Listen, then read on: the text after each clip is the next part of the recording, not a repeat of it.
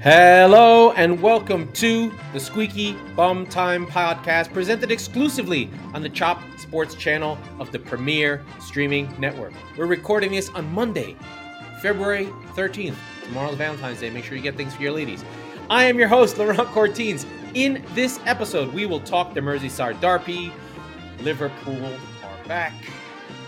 Arsenal entering early Squeaky Bum Time. And Man United title contenders again? Maybe not. But first, my two favorite things in the whole world, VAR and City slander. Let us get to it. But first, housekeeping. Please like, share, subscribe to the show. It means everything to us. I'm appreciative of all you people who watch the show. Tony, Mike, John, Manny, Dimas, Christian, everyone who listens to the show. I appreciate you on a regular basis. BJ, Mike Salerno, of course, the legend lives in our minds forever. Please like and review the show. First things first, VAR controversies all across the league, everywhere, all the time. One in the Arsenal game where it was a ball into the mixer, back and forth, in and out, back and forth, in and out. They don't use VAR to check offside because it was taking too long because there was too much going on. Of course, that makes sense because why have VAR if it's going to take too long? And then a second one, a handball by Souček in the West Ham game where Souček puts his arm on the ground. Is he offside? Did he do it on purpose? Blah, blah, blah, handball. They don't call it. You've seen them given, as they say. And then in the venerable M23 derby that was a 1-1 draw, Brighton has a shot on goal. Estupiñán was fantastic in this game. He gets put through by McAllister. They call him offside on what's a perfectly good goal because guess what? They drew the offside lines in the wrong place. Isn't that wonderful? I know John Santana in our WhatsApp group is always arguing for VAR, and life changes and things change, and we have to accept, the growth of sport and the growth of everything. But it's not good for sport. It's not working. It's not working. It's not working. We follow sport not for precision, but for accuracy. And the referees, I don't care what anyone says, they're really good. They do a great job. They actually get these things right. When you think about what's going on, who's on the field, how it's happening, the speed it's happening, the fact that they get anything right is shocking. So these guys are the best of the best. I don't care. You can say no, fine. Or maybe they're not. They're the best in England at least. And they get a lot of things right. And I don't think we need VAR, honestly. People are going to complain about things anyway. It seems people are getting them wrong anyway. What is the fucking point? Again, who is it for? Why do we have it? What is it there for? For whose benefit? Who is benefiting from this? Gamblers? Fans? So that they can say they're doing the right thing? TV? Is it so that people have something to watch on TV? I don't understand it. The rules of the game are clear. The referee is there to manage the entertainment, the passion, and the flow of the game. When we try and go for precision, we lose sight of what sport is about, which is competition and humanity. I just came from the circus with my daughter and wife. We had a great time. And why am I bringing up the circus? Because it's a lost art that's disappearing. People juggling, people jiving, people doing physical activity that's amazing. And we've lost it for the sake of, oh, I can go watch a Marvel movie. What I saw was human beings doing amazing things. And when we downgrade things into a different mode of life where we're just digitizing and trying to find precision in everything for a thing that's imprecise, it's humanity. I want the humanity. I'm at this point where I don't care about the wins and losses, whether it's perfect. When people watch football and complain about the referees, really they're complaining about the fact that they don't have control. And the referee is the only thing you see that you feel like you can control. You can't control it. It's men running on grass with a round ball, and there's 11 of them. You're never going to get it all right. It's all subjective, and we should just accept it and live in the moment. Live in the natural life that was designed in the 1880s for this weird game with arbitrary rules that just is. Be in the moment. Enjoy your team. Let go. It doesn't have to be right. Enjoy the moments. Enjoy the Aguero goal again. Enjoy um, enjoy Istanbul again. Enjoy all of it. Because if we had had VAR, they would have been checking those moments and they would have been ruined. Enjoy Ale in 1999. You think they wouldn't have checked if that was offside with all that with Teddy Sheringham? Of course they would have. And he would have been off. Or a foul on Schmeichel, or countless other moments that would have been ruined by the stoppage of play. Football is beautiful because it moves. Football is beautiful because it is alive. It just keeps going, and the energy and the fans push it forward. We don't need to have replay unless I like technology, I work in technology, unless it cannot disrupt the flow and the moments. If they can call it immediately, I'm all for it. But until it can't be called immediately, don't do it. It's not worth it. It's not worth it. So that's my VAR.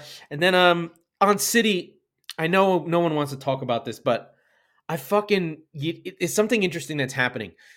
When you are a person who has allegiance to a club, and this is the nature of sport, you get so attached to it, like I am with City, that you can't stop but fighting. I want to defend it because in some way it's me. I'm the club. I'm City. It's my team. As much as I said the other day, I don't care and I don't want to defend Mansour, you can't help it. There's a human condition that grabs you and pulls you into this silly thing where I feel like I've got to defend City at every turn, and I'm pushing this, and Liverpool fans that, and look at this financial issue and look at that one, and all these things. And I just got into a whole rant about City just wanted to win. We wanted to spend money to win. We just wanted to win.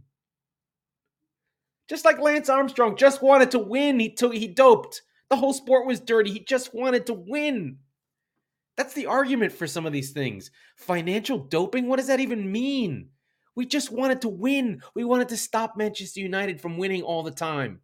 I was looking at the top 5 leagues. There's an FBref. You can see a history of all the top 5 leagues, and it really happens around 2008 when Bayern and Juve really take off. And I think that if it weren't for City, United would have just kept winning, or Chelsea would have just kept winning. They were in line for those teams to just keep winning and winning without any competition to them. And thank God City cheated, whatever we did. Otherwise, the hegemony of those teams would still be there.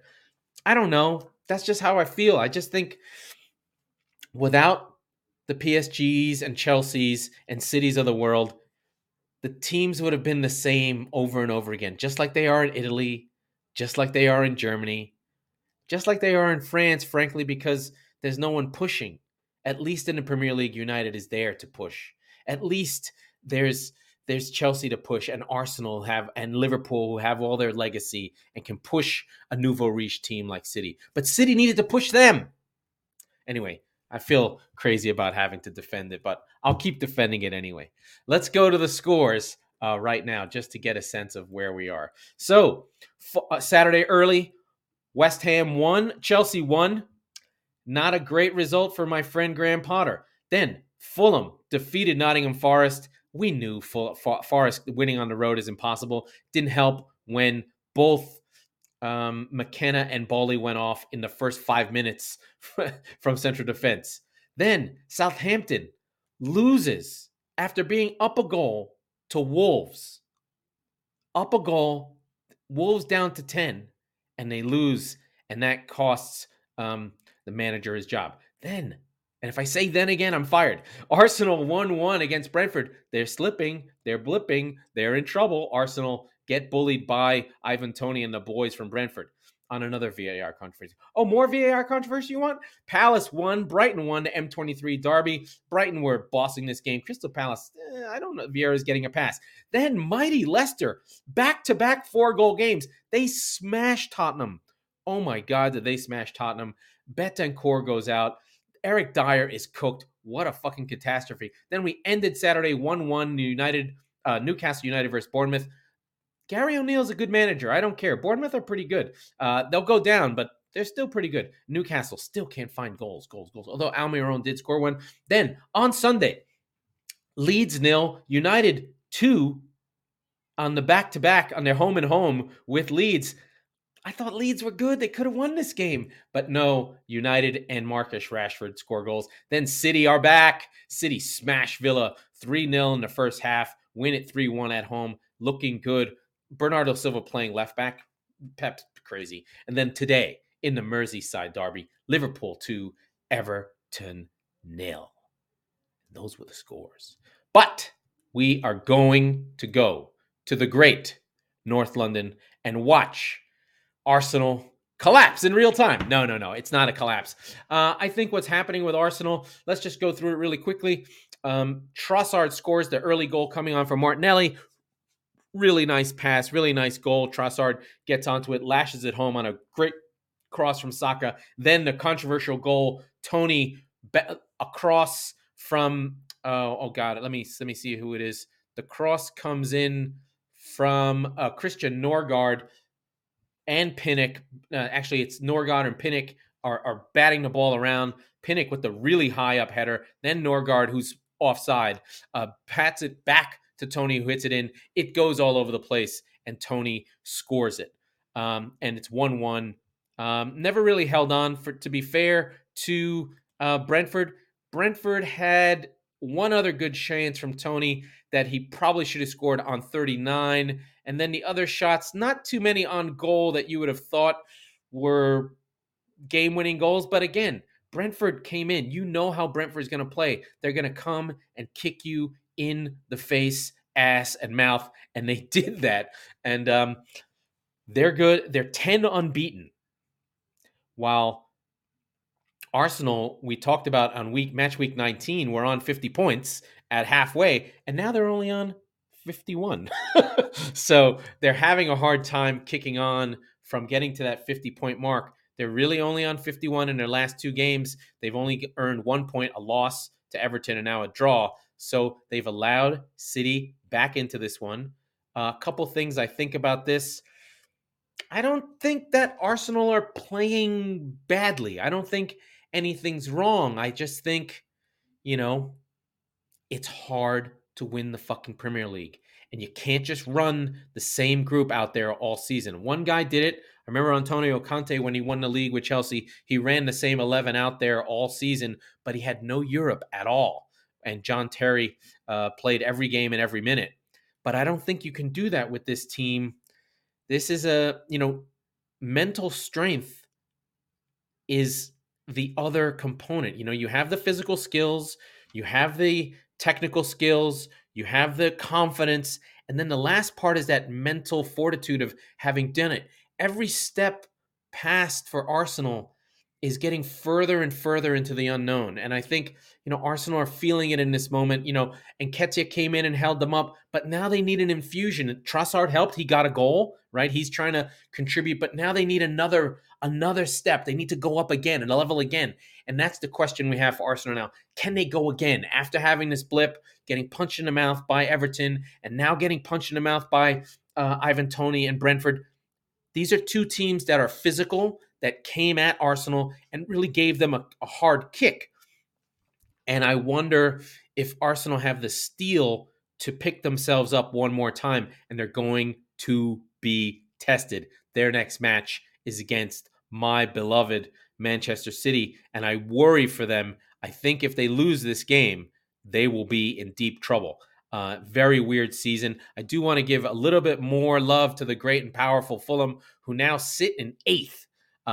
8 wins, 10 draws, 4 losses. So 8-4. That's really good. They're a +7 on 34. Solidly. London teams doing really, really well. Just an incredible performance by Thomas Frank and his boys. So many good players that are playing in Brentford. And I think the question we should have is, what player from Brentford would you want on your side? We know Tony, but is he a product of long balls going to him? Can he get the ball at his feet? Which one of those midfield players would you want? Is it Norgard or one of the defenders, Ben Mee, Ethan Pinnock, coming from the lower divisions, coming from Dulwich Hammett, unbelievable. I mean, Ethan Pinnock is their primary central defender. He's so physical, had an amazing tackle on Nketiah when he had to turn and go through. So really good performances are all around for them. Who would you want from their team? I know who I would want. I'd like the midfielders. They're pretty good, and I like the fullbacks as well. So on the VAR controversy, it's a fake controversy. This is a ball into the mixer. It goes off of 3 or 4 heads, and somewhere in there was an offside. I grant you that. But is that the spirit of the law? Is that what we want? Do we want the fact that Arsenal would have been got off the hook because their players were too small and unable to fight for the ball as it was playing head tennis around? It wasn't a beautiful goal, but Arsenal, if you want to win the league, you go get it and push it out. It was 3 different bounces. That you want them to get off the hook on a marginal offside? What are we, Spain? This is England. This is the home of football. This is where you separate the men from the boys. This is fighting for goals. Yes, Norgard had his back foot offside. There were 20 guys in the box. That's what we want VAR for? I'm not having it. Brentford deserved that goal, whether it was that one or another one. They should have gotten a draw. It would have been harsh had they called that offside. And that's what I mean earlier in my VAR rant. We had a goal. We had Tony going over to the side for Sergi Canos, whose mom died, and he was his teammate, no longer on the team because he wanted to play. And we would have called that off because some guy. I just don't agree with it. I think it's a bad idea. I'm over it. Unless VAR can go, if you can't fix it in 30 seconds, we're not fixing it. I don't want it because it really takes away from the thing that I love most about football. And Arsenal fans, yes, you can complain. You can complain. Everyone thinks their team is hard done. Again, it's because we don't have control. We want to control everything, and a referee feels like something we can control. But you can't control it. Maybe there was a run that wasn't seen. Maybe there was a ball that was a fraction offside, a ball that hit a post, a guy that would have been played in. Those you don't see. You don't worry about those. But a call you control, and we made that into a thing. I just think it's a bad idea. It's a bad precedent, and I don't want anything to do with it. We move on to my beautiful and beloved Manchester City. Great performance. I was so fucking grateful for this. What did I say? If City scores in the first 15 minutes to win the game, what did they do? They scored a goal in the first 5 minutes. Rodri cuts in front. City, sneaky, a good set piece team, get their goal early, and then they're able to cruise in this game. Pep went with all the old boys. No new boys. I mean, we have Haaland, Mahrez, Grealish, but then where it gets weird is we have Laporte, Diaz, and Walker, but no left back. So Bernardo Silva, I guess, is the left back. It's the formation is like a 3-4-3, weird formation, a box in the middle. And Bernardo Silva was just incredible. Pep solved his, hey, how do I figure out how to find more control in the midfield without taking off Haaland? And he just decides, well, I'll just play an extra midfielder and they'll be the fucking fullback.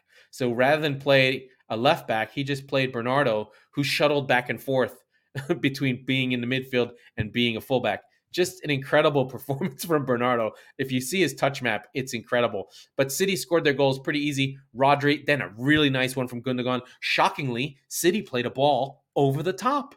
What do you know? Haaland gets on it. His back's to goal, so he spins around and fires an amazing cross to Gundogan. Reminded me of the Aston Villa goal to win the league. God love him.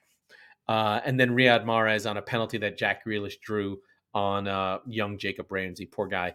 He clicked his heels, and then Mahrez put that through. And that's when I knew something was wrong with Haaland. Haaland didn't take the penalty, which meant he was hurting. So City were up 3 and cruising. But the more interesting part of this game was the defiance from Pep in his press conferences, just coming out, guns blazing, all takers, naming names, being like, I know what 8 teams wanted us to get kicked out of the Premier League. And he's like, Arsenal, Chelsea, United, Liverpool. Just calls him out. Then he calls out Stevie G. He's like, did Manchester City make Steven Gerrard slip? I loved his career, but that wasn't on us. So just going through everything and just being defiant and owning all the wins that City got. And I think it galvanized the team. I think there was a little bit of oomph that came from City, a little bit of like, you know what, siege mentality. The City fans were singing really loud. They brought the flares out when the team showed up. They were singing "Fuck the Premier League." So we used to sing "Fuck UEFA," "Fuck the Champions League" theme song, and now we're going to sing it for the Premier League theme song. So, you know, any song you have that's the establishment, City's just putting their middle finger up, and I don't blame them. You know what? If they're after you, don't apologize. Just go scorched earth. And that's what City's going to do. I think one of the things that I think about with the obstruction piece is I think these investigators have been just asking for everything. And City's like, I'm not giving you that. Why should I give you that? There's nothing in there. I said I didn't have it. Fuck you. Go with what you have. I'm not giving you stuff so you can find something on me. Anyway, City are fantastic. Really good performance. And going in feeling strong for the match against Arsenal. Just such an important game. Just like I cannot tell you how worried I was a month ago about, or 2 months ago, about City playing Arsenal. We're catching Arsenal right at the right time. They're on a downturn or a worried turn or something like that, where City have just kind of been like, okay, we took it in the mouth. We're bleeding in the mouth. We got Ruben Diaz back. Ruben Diaz, by the way, was fantastic in this game. The tackle he puts on Leon Bailey is just brutal, savage, and something no other City defender does. There's no physicality. Like, everyone just backs off and kind of is like, oh, we're not supposed to tackle. Ruben doesn't care. He fucking tackles. This is a guy who was PFA Player of the Year. So, you know, when City won the league in the bubble season. So City go into the game against Arsenal feeling good. That game's on Wednesday. Feeling good, feeling strong, feeling like themselves, feeling defiant, feeling like no one can beat them. Arsenal go in limping, questioning whether the thing that they do is the thing that they do. I think the only question here for City is how do they play? Because Haaland might be hurt. I don't think that hurts City, frankly, because City haven't been playing well with Haaland anyway. He's kind of not contributing to the buildup because he's always up top. So City might be able to play with more control and have a little bit of a headache removed from playing Haaland because he seems to be a little bit of a missing thing. Foden got back into the game. Maybe Foden will play at the 9, at the false 9. I don't know. But I think City wins this game. They go level with Arsenal having a game in hand. And despite how bad this season has been for City, which it hasn't, of course, it's only been about the performances. I think if City win this game, Arsenal in trouble, real trouble. It becomes a statement. It becomes a moment. One of the moments of the season will be Wednesday. So we'll find out what happens. You know, if Arsenal win, it's less damning because it's just 3 points for City to have to come back from. So they'll drop back down into 6 points behind. It'll shock us. It'll be sad, but I don't think that City will feel like they can't win. But it'll be a huge boost for Arsenal. Arsenal will feel like, oh my God, we dodged one. But Arsenal are going to have more moments. They have to suffer. I know no one thinks that this is a real thing, but in order to win the Premier League, you have to suffer. Think about City in 2011. They dropped games down the stretch. They almost blew it against QPR. It gets very, very tight. This show's not called Squeaky Bum Time for no reason. Things get difficult down the stretch. Really difficult. You have to look around for leaders, and you have to look around for people who've done it before. For Arsenal, they're going to be looking to Zinchenko and Gabriel and Thomas Partey. I guess he won in Spain. And Zinchenko. And yeah, and they really have to find those moments. Who's won a trophy on Arsenal? Not many players, maybe an FA Cup here or there. So it's going to be tough. And City's whole squad, there's no non-winners. They're all winners, except for Haaland in a weird way. Everyone else is a big winner. So I'm looking very much forward to that and how Pep brings this team together? I have no idea. Speaking of teams that are back, we do have our friends from Liverpool coming back together. They did not look good until they scored their goal. They were a little disjointed. It was at home. The crowd was up for it. And just before Salah scored the goal on 36, Everton had a set piece. Tarkowski misses the goalie, hits the post. And when I say that this break was beautiful, it was fantastic. It really was. So it pops out after it hits the post. It pops out to McNeil, who tries to take another shot. He doesn't quite miss it. He's off target. And then Darwin Nunez just flies, grabs the ball. I think there was a pass before, and I'm not sure who it was. Maybe it was Bastich. I can't remember. But Nunez takes it, flies downfield, gets it back to Salah, who then gives it back to him, and they just do a give and go on the run and on the move, and it just becomes a race. And Salah, to his credit, puts it away. But on that thing, Jordan Pickford just goes running around to someone else. But it's an incredible shot. Like six Liverpool players come flying forward on this break. And from there, Liverpool going to the break up a goal. Gakpo gets a nice goal from Robertson and Salah after that. And then, once it's up 2, there's really nothing for Everton to do.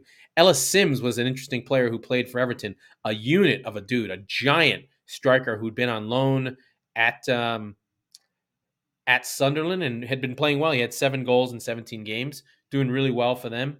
Shame that Sunderland lose him, but it looks like Sean Dyche was like, hey, I got no transfers. Bring me this unit. He's 6'3". He's a monster. He didn't really get into it, but he was there early, took a shot early and was trying to put himself about. Interesting to see a new striker, and I wonder what Neil Maupay thinks, although he did come on later trying to, do his thing where he tries to steal your girlfriend. This was a big game for Liverpool. Like, I can't deny that winning a Merseyside derby is a big deal for Liverpool. But Klopp was well into it. We got to see Jota come back. We got to see Firmino come back. So maybe this is maybe this is a moment for Liverpool to lift themselves up again. Like I said earlier, maybe a couple episodes ago, Liverpool and Klopp live on emotion and positivity and optimism, and they've got to have it. Klopp has been very negative and defensive in his press conferences, and he's down. Like, the team lives on mood. It's like literally a vibes team.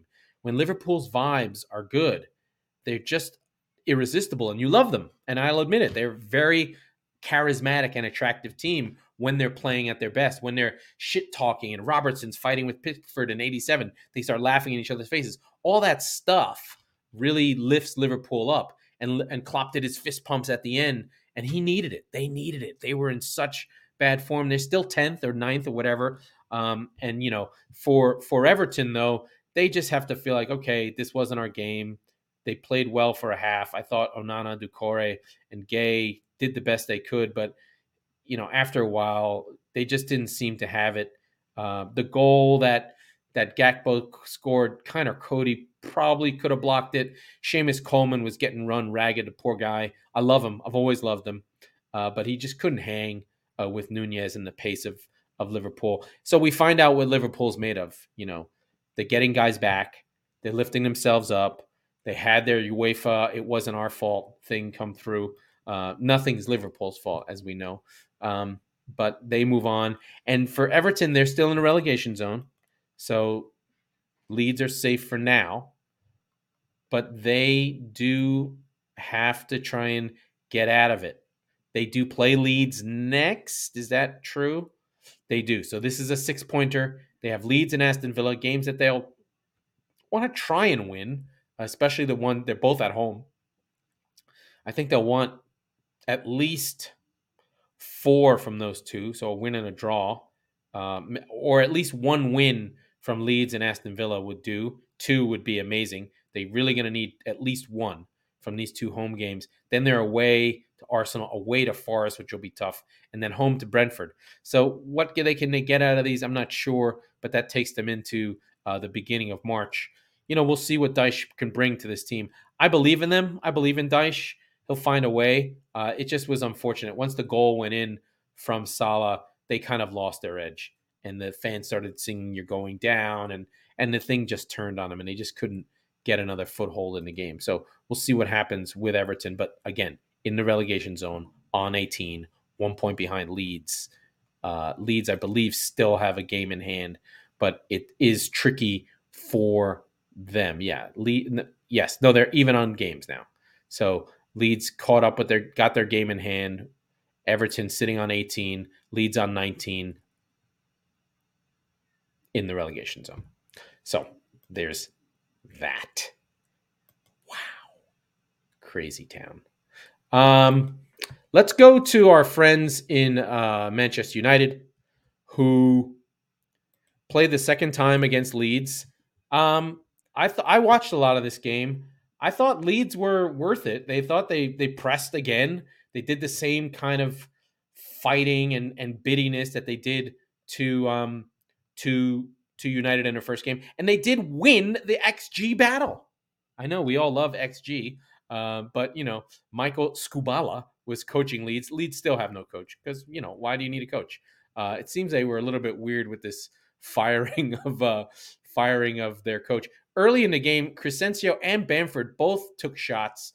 Bamford, another shot got blocked, and Somerville, in the first half, this was really about Leeds, and Leeds had most of the run in play. Honestly, they were the one who looked like they were going to win this game against the run of play. Luke Shaw on an amazing cross gets into Rashford, and he just heads it home. No problem. I thought a little bit of the defending was weird. The spacing between the two defenders really threw things off. The change to bring on Garnacho for Sancho and Lisandro Martinez for Malaysia changed how United played because it brought Luke Shaw out onto the wing, changing their formation. So Shaw, who's a fullback, had been playing in center back, which was a weird thing that they played Maguire and Shaw together. But once Shaw was able to go back into position, he was able to do the service. It's his ball that gets onto Rashford, and Rashford puts it away. Rashford on fire. I mean, good for him. Then Garnacho right after that.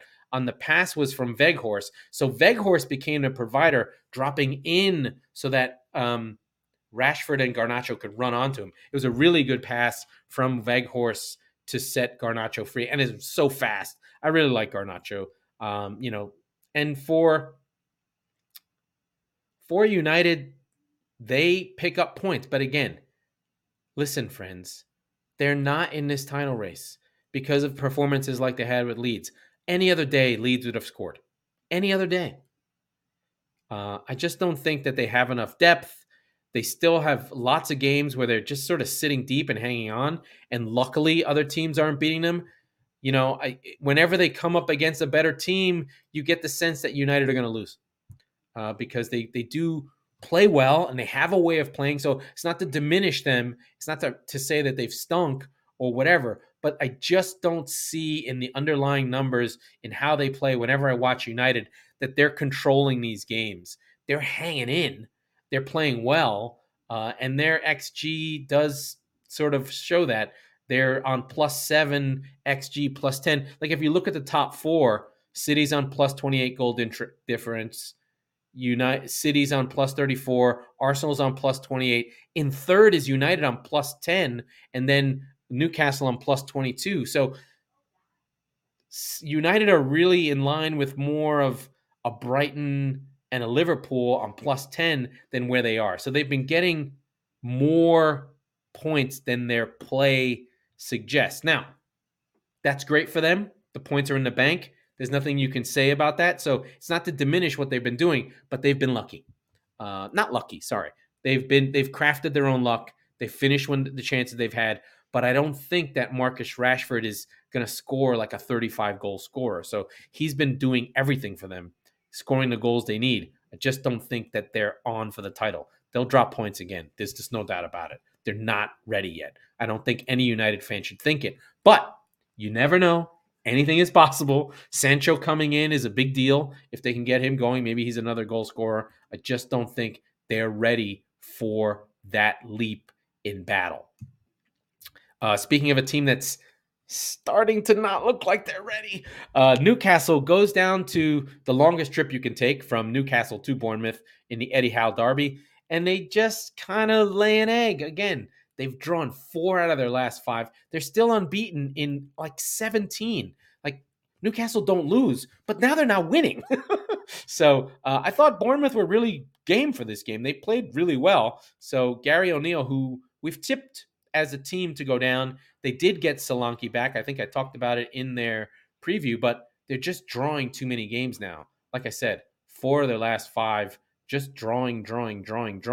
They have Liverpool next, then Brighton. Those are 2 tough games, both at home, so that should help them. But, they got to start getting wins. Come on, Eddie Howe, get a win. Just not creative enough. I think the Bruno thing has made a difference. Like I said, Bruno Guimaraes, incredible player, a player that any team would want on their side. Maybe Liverpool should try and steal him. Hey, you never know. But Guimaraes is great. Newcastle, keep their powder dry. They're not slipping too much because no one around them has really kicked on. Like, yes, United slowly but surely got past them. And yes, Tottenham are still there, but Tottenham have been losing so much. And they're right in line. They're Nick Pope, amazing season, made another great save to save a goal in this one. But Bournemouth, I think, showed something to me. The problem they have, they got Solanke back, so let's go back down into the relegation zone. Gary O'Neill had them playing hard. They were good. They get a draw, so they are level on 18 with Everton. And like I said, there are 4 down here that I just think are going down between Leeds, Everton, Bournemouth, and Southampton. You got to think Bournemouth and Southampton are going down because of the talent. And then Everton are too good. Leeds are young.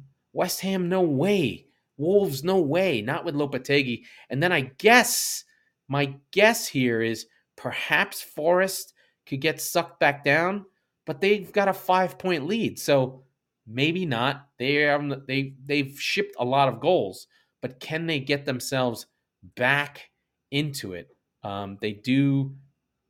They have the best goal difference, XG goal difference of the teams in the bottom 3, and that matters because that tells you where they really are. Southampton's, we know about Bazunu, who's just awful. They're on XG of 29, but giving up 40. They need a new keeper. What are you doing, Southampton? So Everton and Bournemouth sit at the bottom. And then our friends from Crystal Palace, their underlying numbers are in the relegation zone. So Palace have been secretly slipping, and I wonder if Forest are on 24 and Palace are on 25, could Palace get dragged in? They really have not been playing well. Winless in their last 6 with 3 draws. Stranger things have happened. But, we'll see what happens there.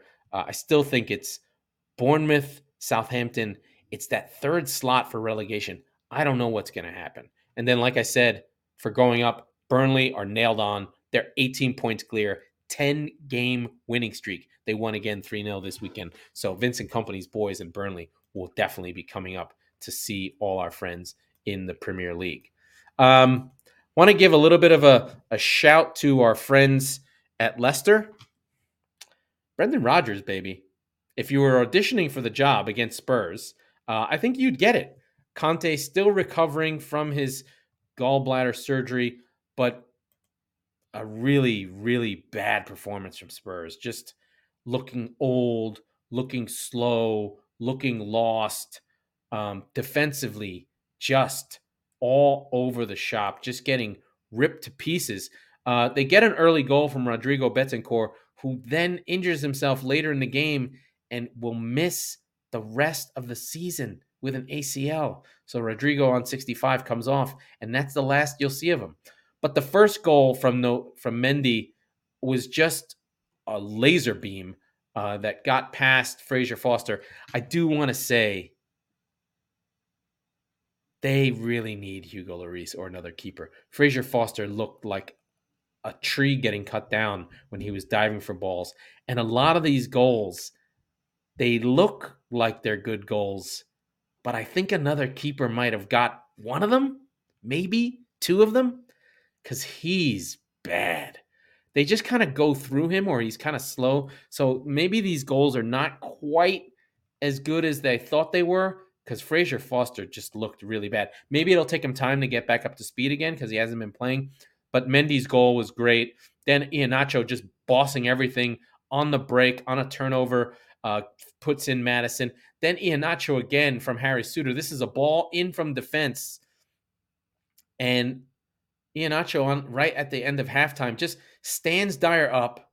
Dyer doesn't close him down. He's slow-footed. He literally stops moving at the top of the 18-yard box, does some flicks with his feet, then just leaves Dyer in the dust and fires in a goal. I mean, just some ridiculous shit that went on in this game. And then Harvey Barnes scores one late after missing one earlier from a weird offside call. So just a 4-1 complete performance by the great and powerful Leicester, who have clearly gotten themselves off the schneid. Danny Ward is now not terrible. Having Madison back, goal and assist for him. He's not terrible. Harvey Barnes, always good. And I've always liked Kelechi Iheanacho. Still only 26 from the City Academy because City were just buying players. Oh, no. We actually sold players too and made good players for the league. So we set up the academy and spent money on that too. I'm just going to keep throwing that sort of shit in. Kelechi Iheanacho, definitely Leicester's best player down the stretch last season. We talked about him, Mike and I, as a 9.5. That was our funny joke because he can play. He's got a Harry Kane quality to him.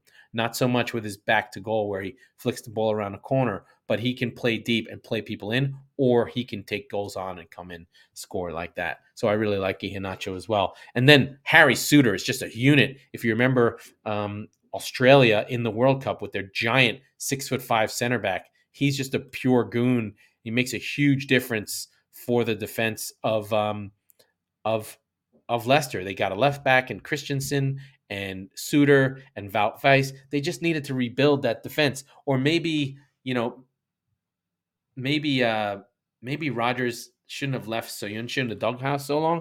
I'm sure he's now gone somewhere else. But it looks like Spurs season slipping. They still have the Champions League. They're down in AC Milan. They still are in the FA Cup.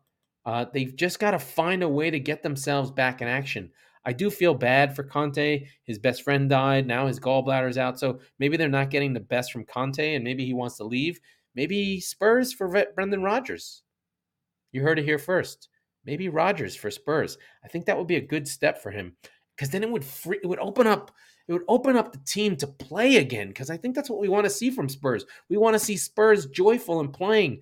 They've had three dour coaches in a row. Mourinho, Nuno, and now Conte. Can we just it's not in Spurs DNA to play this way. Speaking of teams to play this way, Chelsea's DNA is to play defensive, and they're still like getting to know you. João Felix was great, but they played to a 1-1 draw against West Ham. West Ham just out of the relegation zone. They get a good draw in a London derby, but this was really the early game at the London Stadium.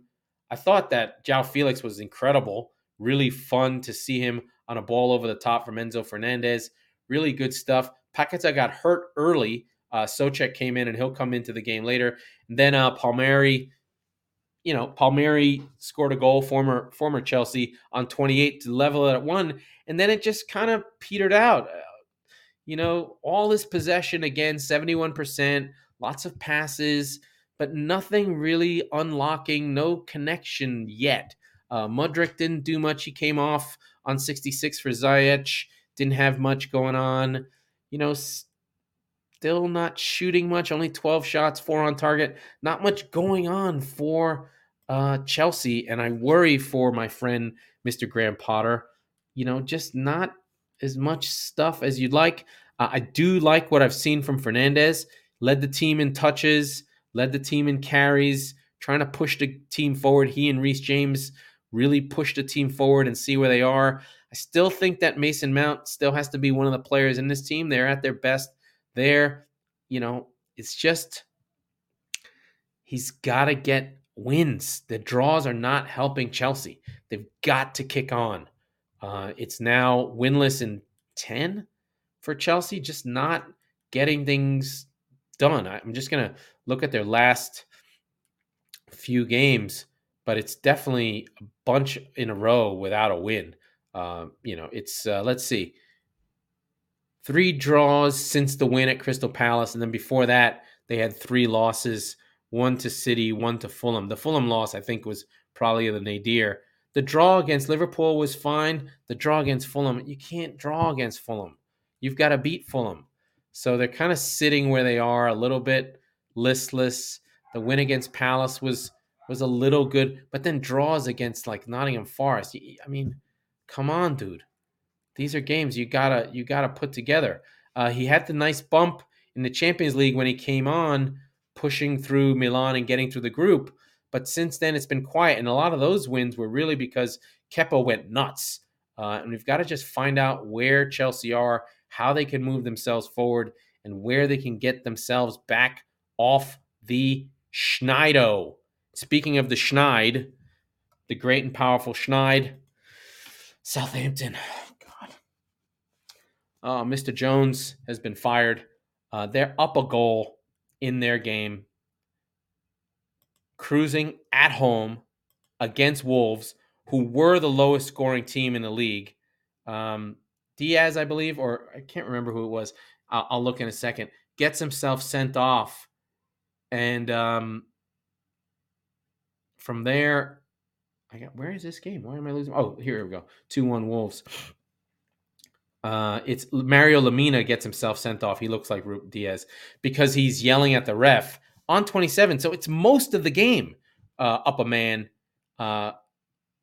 Alcaraz scores the goal to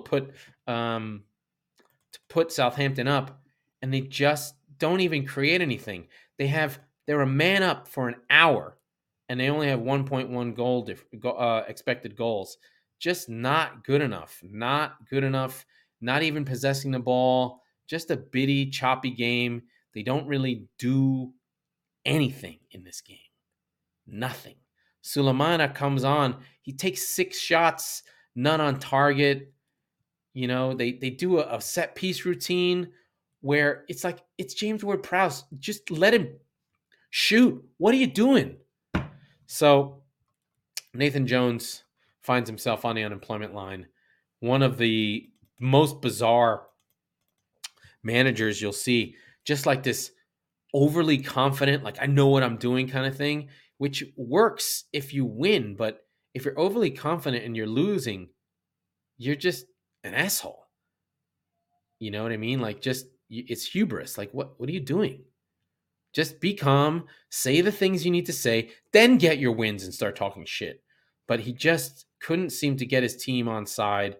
Seems like they blew their manager bounce on cup games, which is nice. They got a couple extra games, but they needed those games to be in the league. And then we've got to talk about Lopetegui. Lopetegui basically takes over this Wolves team. I've talked about it over and over again. Completely changed them. They've now got a way to play. They stuck together. They got to win. They scored 2 goals. This is a team that couldn't score any goals. Gomes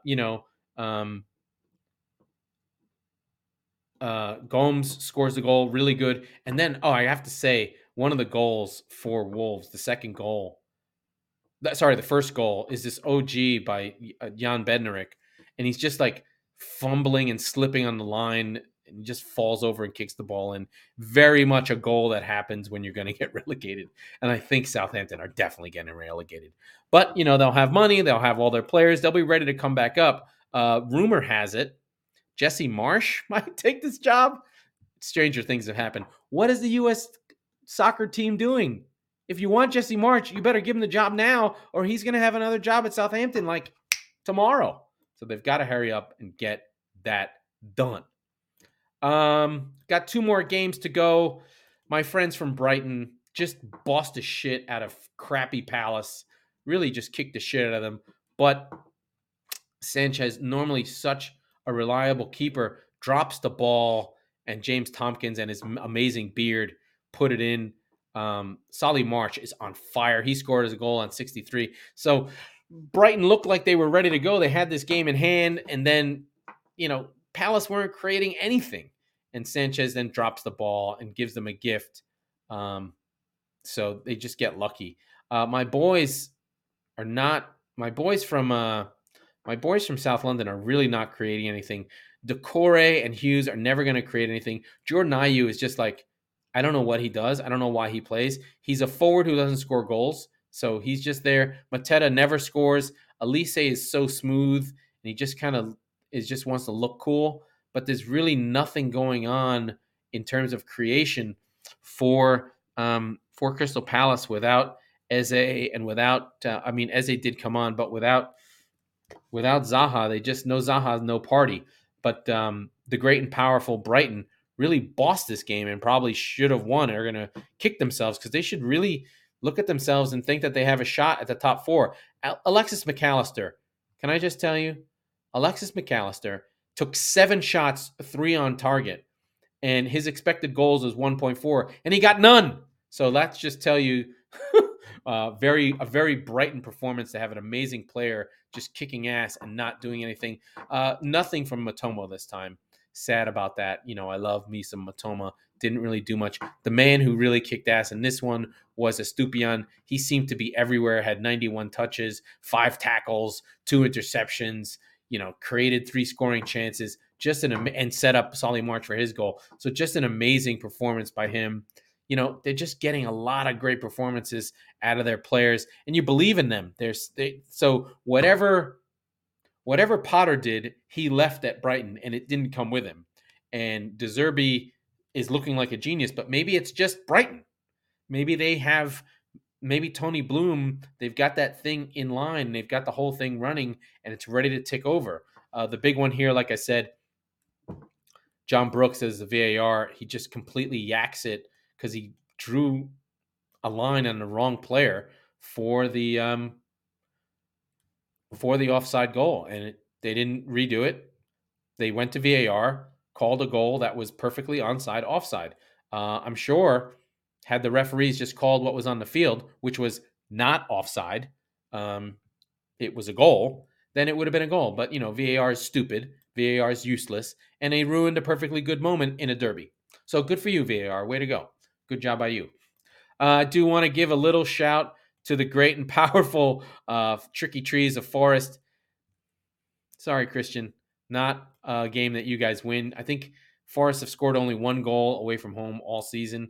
So you'd expect them to go to Fulham and lose, and they did. 2 goals one from Willian, which was amazing. Willian just turned back the clock day. Just Tricky Tree, top bins on the left foot. Just so class. Willian's just been a good player for a long, long time. He had a weird time with Arsenal, but has really found himself again over in Fulham. Just playing great. Didn't play great. Had all those great years at Chelsea. Won the league twice. Being a major contributor to both those teams. But then, just kind of took some time at Arsenal under that weird era, that early Arteta kind of weird, fell off the team, but then tried to go back to Brazil, played 2 seasons, and then comes back with Fulham, and he's one of their best players. Obviously, these players are never as old as they are, but, he started at 18 at Shakhtar, and now he's 33, and he's got the Brazilian age, which, I don't know what happens there. Some tricky things go on with Brazilians. They spend their legs dancing, I think, is the issue, except for Fernandinho. But yeah, Willian there. And then one from Solomon. He's somebody new. I didn't even know who he was. Came in for Fulham and scored the second. But Forest just didn't get anything going. Losing Bali and what is it? And McKenna in the first 5 minutes did not help. So Worrell and Felipe have to come in. So can you imagine you start a game and your just defense is gone, and then we just don't get much going on. So there'll be other days for Forest. They've got their 6-point cushion, but I do worry for them. They do have to they're so reliant on their home form that you've just got to make sure when you're Forest that, you've got your 24 points, you're 6 points above the relegation zone. Just keep getting those draws, get a win in 1 win in 3. They're on 6. It's usually 8 that gets you safety. So 8 is 2 more wins. That'll put them on 30, and then a few more. Maybe it'll be 9 this year. Maybe they need to get to 9 wins. They got to get 1 and 3, something like that. So we'll see what they can do. Their next game is the great and powerful Nottingham Forest. Oh, play Manchester City. Maybe not that one. Maybe that's not the game you're looking for. But you are at home. City will have played in midweek, so maybe there's a chance for you. But maybe the City machine starts to hum as we play some weaker opponents and play the back end of the season, play some of the teams we played earlier in the season and get the wins there. We're getting very, very late in the day, and I do want to just touch on a couple of things that are happening. The Champions League is back. What? This season of never-ending football? Yes. I believe Spurs play tomorrow. PSG v Bayern. No Messi, no Mbappe. That's not going to go well. Wednesday sees Dortmund and Chelsea. Liverpool, Real Madrid is also on Tuesday. I didn't even cover that game. This is huge for Liverpool at home. They need a big lead. They need to win 3-0 if they think they're going to beat Real Madrid. But these are big boys playing big boy stuff. And then the great and powerful Napoli. Let's just go quickly through the schedule before we go. So tomorrow we have PSG Bayern, Milan versus Tottenham. Wednesday, Club Brugge versus Benfica. That's not one anyone's going to follow. And then Dortmund versus Chelsea. Then next week, Tuesday, so Liverpool are free this week. They play Liverpool and Real Madrid, Eintracht Frankfurt, Napoli, Inter Porto, and City back in action against Leipzig away. But that's next week. So this week's games, PSG Bayern, Inter versus Tottenham. Dortmund, Chelsea, Club Brugge versus Benfica. Maybe Spurs had their eye on Milan. I don't know what's going on. Anything else? Any more bets? Please like and subscribe. Please love the show. Please say hello to your friends. Please say hello to your mother for me. And I'm going to take us out of here. That was the Squeaky Bum Time podcast with your host, Laurent Courtines. We are the Football Wing, the Chop Sports Channel, and presented exclusively by the Premier Streaming Network. We record on Mondays and Thursdays, so be sure to subscribe wherever you get your podcasts so you never miss an episode. Ever. If you're listening on Apple or wherever you get your podcast, please rate and review the show. I only have 25. Why don't I have 105? Come on, people. Get involved. Rate and review the show. It makes a huge difference, and we'll see you on Thursday.